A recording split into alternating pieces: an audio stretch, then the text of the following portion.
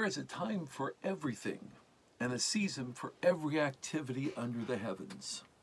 That's from Ecclesiastes chapter 3. The wise teacher observed that there was a time for everything. We often refer to this as maybe the seasons of life or even the rhythm of life. Last year, my wife and I fulfilled a lifelong dream, and we purchased a house out in the country. We now live in a small village in South Lanarkshire of around 850 people. The entire village is about 3 miles in circumference. We're surrounded by farms raising animals, primarily sheep, although there are some cattle and there have been quite a few horses in the fields this summer. I've discovered that the rhythm of living in this area is vastly different from what it was living in Glasgow or Clydebank or East Kilbride, which are all in the Glasgow area. When we lived in Glasgow, there was a bus stop just down from our 4 block. Every morning around 6 o'clock, we could hear the buses starting up and pulling out from the bus stop. The rhythm of city life. In the late 1980s, we had one of those freak snowstorms that hit us overnight. There had been no warning that snow was about to hit. And as a result, when we awoke, there was around 12 inches of snow on the ground. And that included snow on the road. But what woke us up that morning was the silence.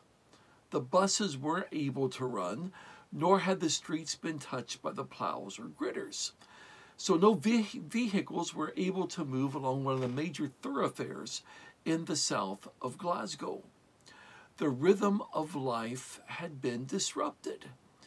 In many ways, living in the city, the rhythm of life was dependent on whether the schools were in session or not. If school was in, there was quite a bit of traffic in the morning, which required extra time if you were traveling at that time. When schools were out, of course, the traffic was lighter. The schools and holiday time, in many ways, control the rhythm of life in towns and cities. Now, I've discovered it's different out in the countryside. For one thing, traffic is almost non-existent, especially in comparison to what you find in towns and cities. This means it is very quiet. In the summers during the day, you can hear children playing outside, but there's not the usual traffic noise. And even when holidays are over and school's back in session, there isn't much traffic. It's just a totally different rhythm of life. Since moving to the village where we live, we've been living on a building site. Our house is in a new small housing estate that a local builder has developed over the last few years. Being on an active building site means that there is another rhythm of life. By 8 o'clock each morning, you hear the workmen arriving and the machinery starting up. And this continues each day until at least 4 o'clock. And some days it goes on even later as they're trying to complete the house building. There's only one house left on our street that still needs any exterior work. 2 more being built on the street behind us. But the wise teacher there in Ecclesiastes talked about this differing rhythm of life in this way. He said, there's a time to be born and a time to die. There's a time to plant and a time to uproot. There's a time to kill and a time to heal. There's a time to tear down and a time to build up. There's a time to weep and a time to laugh. A time to mourn and a time to dance.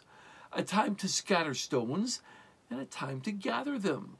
A time to embrace and a time to refrain from embracing, a time to search, and a time to give up, a time to keep, and a time to throw away, a time to tear, and a time to mend, a time to be silent, and a time to speak, a time to love and a time to hate, a time for war and a time for peace. One thing that we've noticed driving and walking among the farms in our area each day is how what goes on in the fields depends on the season. In the spring, we looked and looked, and finally the fields were teeming with snow-white lambs frolicking about. After being away for several weeks in May, when we returned, we saw that many of the fields now contained horses, and there are quite a number of them. There were a few horses in some small paddocks through the winter, but there weren't that many. But there were about a half a dozen in a couple of small paddocks. But now there are a dozen and a half at least in one field and about a dozen in another field. I've since learned that that's normal practice during the summer, to move the horses into pastures and to let them eat grass there. And it does appear some horses have been brought in, as evidenced by the horse trailers that are parked at one farm in the paddock where horses are kept through the winter. We've also noticed the grass growing in the fields and how the sheep are rotated from field to field, some being left to mow, and then some being left to mow and then bale for hay to keep the animals through the winter. Of course, if you think about it, there are also seasons to the year. We're coming to the end of summer in Scotland. The nights are getting a bit cooler. The days are not as warm. Not that we get as warm as other areas of the UK do. But soon trees will begin to turn and there will be a crispness in the air. We will need to once again turn heat on in our homes. And we're already noticing it getting darker earlier and the sun coming up in the morning later than it was a month ago. Of course, by mid-November or the beginning of December, most of the leaves are off the trees and everything begins to look a bit more dismal, not like the beautiful lush green of summer, nor the multicolored autumn. With winter comes colder temperatures, and, at least in my opinion, if we're lucky, snow. Now, I really enjoy cold weather and snow. Whereas in the summer, you spent time outside traveling and visiting and busying yourself with many outdoor projects. In the winter, it tends to be a time to wind down and draw in. And while it always seems to be a very long winter, then it all starts over again in the spring, doesn't it? With the leaves beginning to appear, the days getting longer and warmer, and life returning to the earth. Once again, we see the rhythm of life. The wise teacher in Ecclesiastes talks about another rhythm of life at the end of the book. We find this in chapter 12. Remember your Creator in the days of your youth, before the days of trouble come, and the years approach when you will say, I find no pleasure in them. Before the sun and the light and the moon and the stars grow dark, and the clouds return after the rain. When the keepers of the house tremble, and the strong men stoop. When the grinders cease because they are few, and those looking through the windows grow dim. When the doors to the streets are closed, and the sound of the grinding fades. When people rise up at the sound of birds, but all their songs grow faint. When people are afraid of heights and of danger in the streets. When the almond tree blossoms and the grasshopper drags itself along and desire no longer is stirred. Then people go to their eternal home and mourners go about the streets. Remember him. Before the silver cord is severed and the golden bowl is broken, before the pitcher is shattered at the spring, and the wheel broken at the well, and the dust returns to the ground it came from, and the spirit returns to God who gave it. Now you may well be asking, what was he talking about? But think about it. He's using various physical descriptions that talk about getting old. Before the sunlight, moon, and stars grow dark and clouds return, seems to be referring maybe even to our capacity for joy and happiness, light as opposed to darkness. That may be the idea there. When the keepers of the house tremble and strong men stoop, that's talking about our hands and arms and legs, which grow weaker as we grow older. Before the grinders cease because they're few, it's before we lose our teeth, isn't it?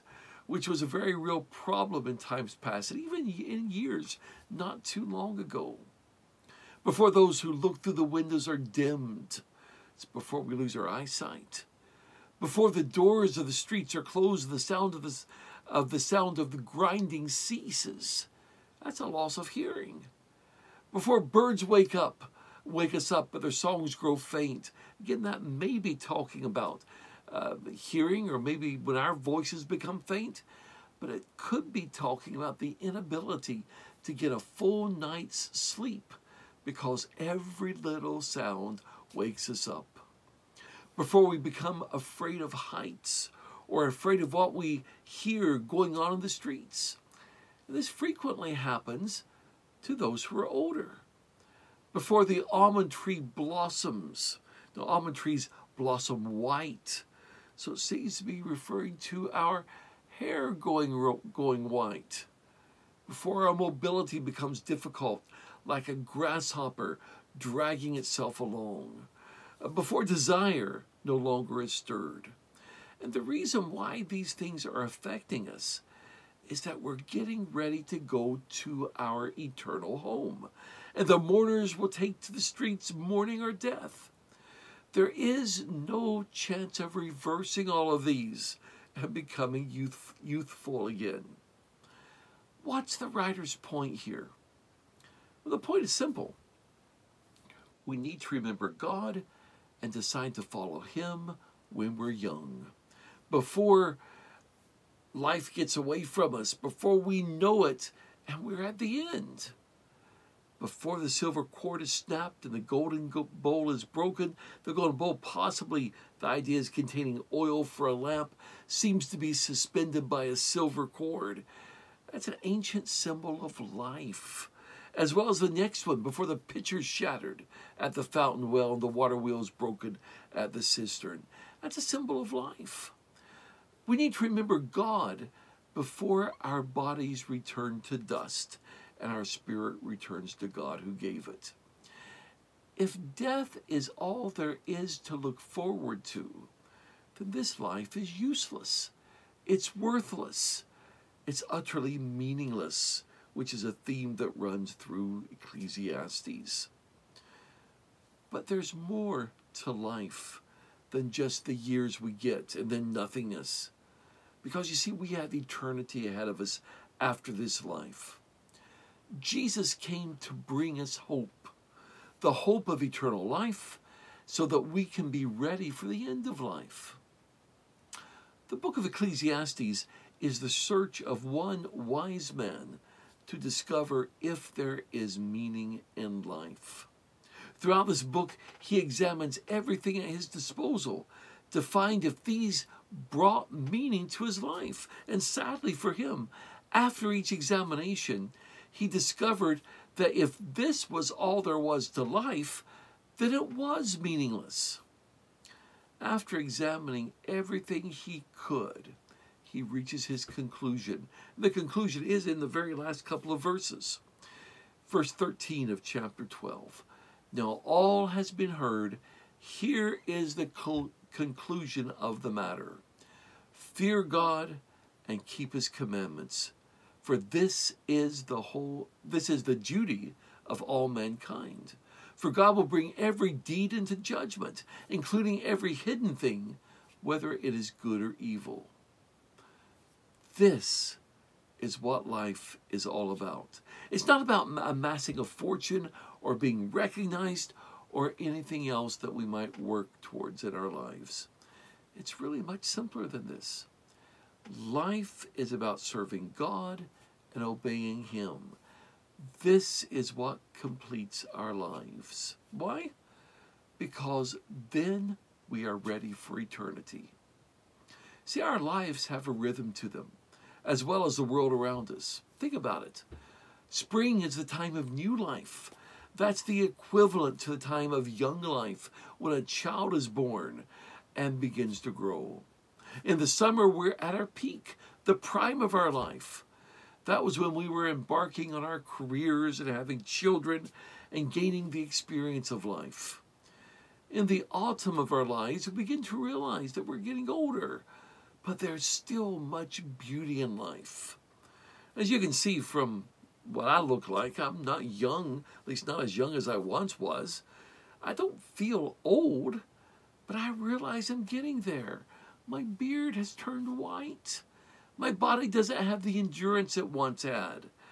There are things I really can no longer do. But there's still so much beauty in life. Spending time with grandchildren, enjoying quiet evenings with friends, and for me, teaching others God's Word. But winter is coming, and with it will come the end of our lives on the earth. So the question for us to consider is this: what are we doing with our lives? Are we influencing others to live for Jesus? Are we preparing for eternity so that we will be with Jesus? Are we living so that we have an eternity to look forward to? That is definitely something to think about.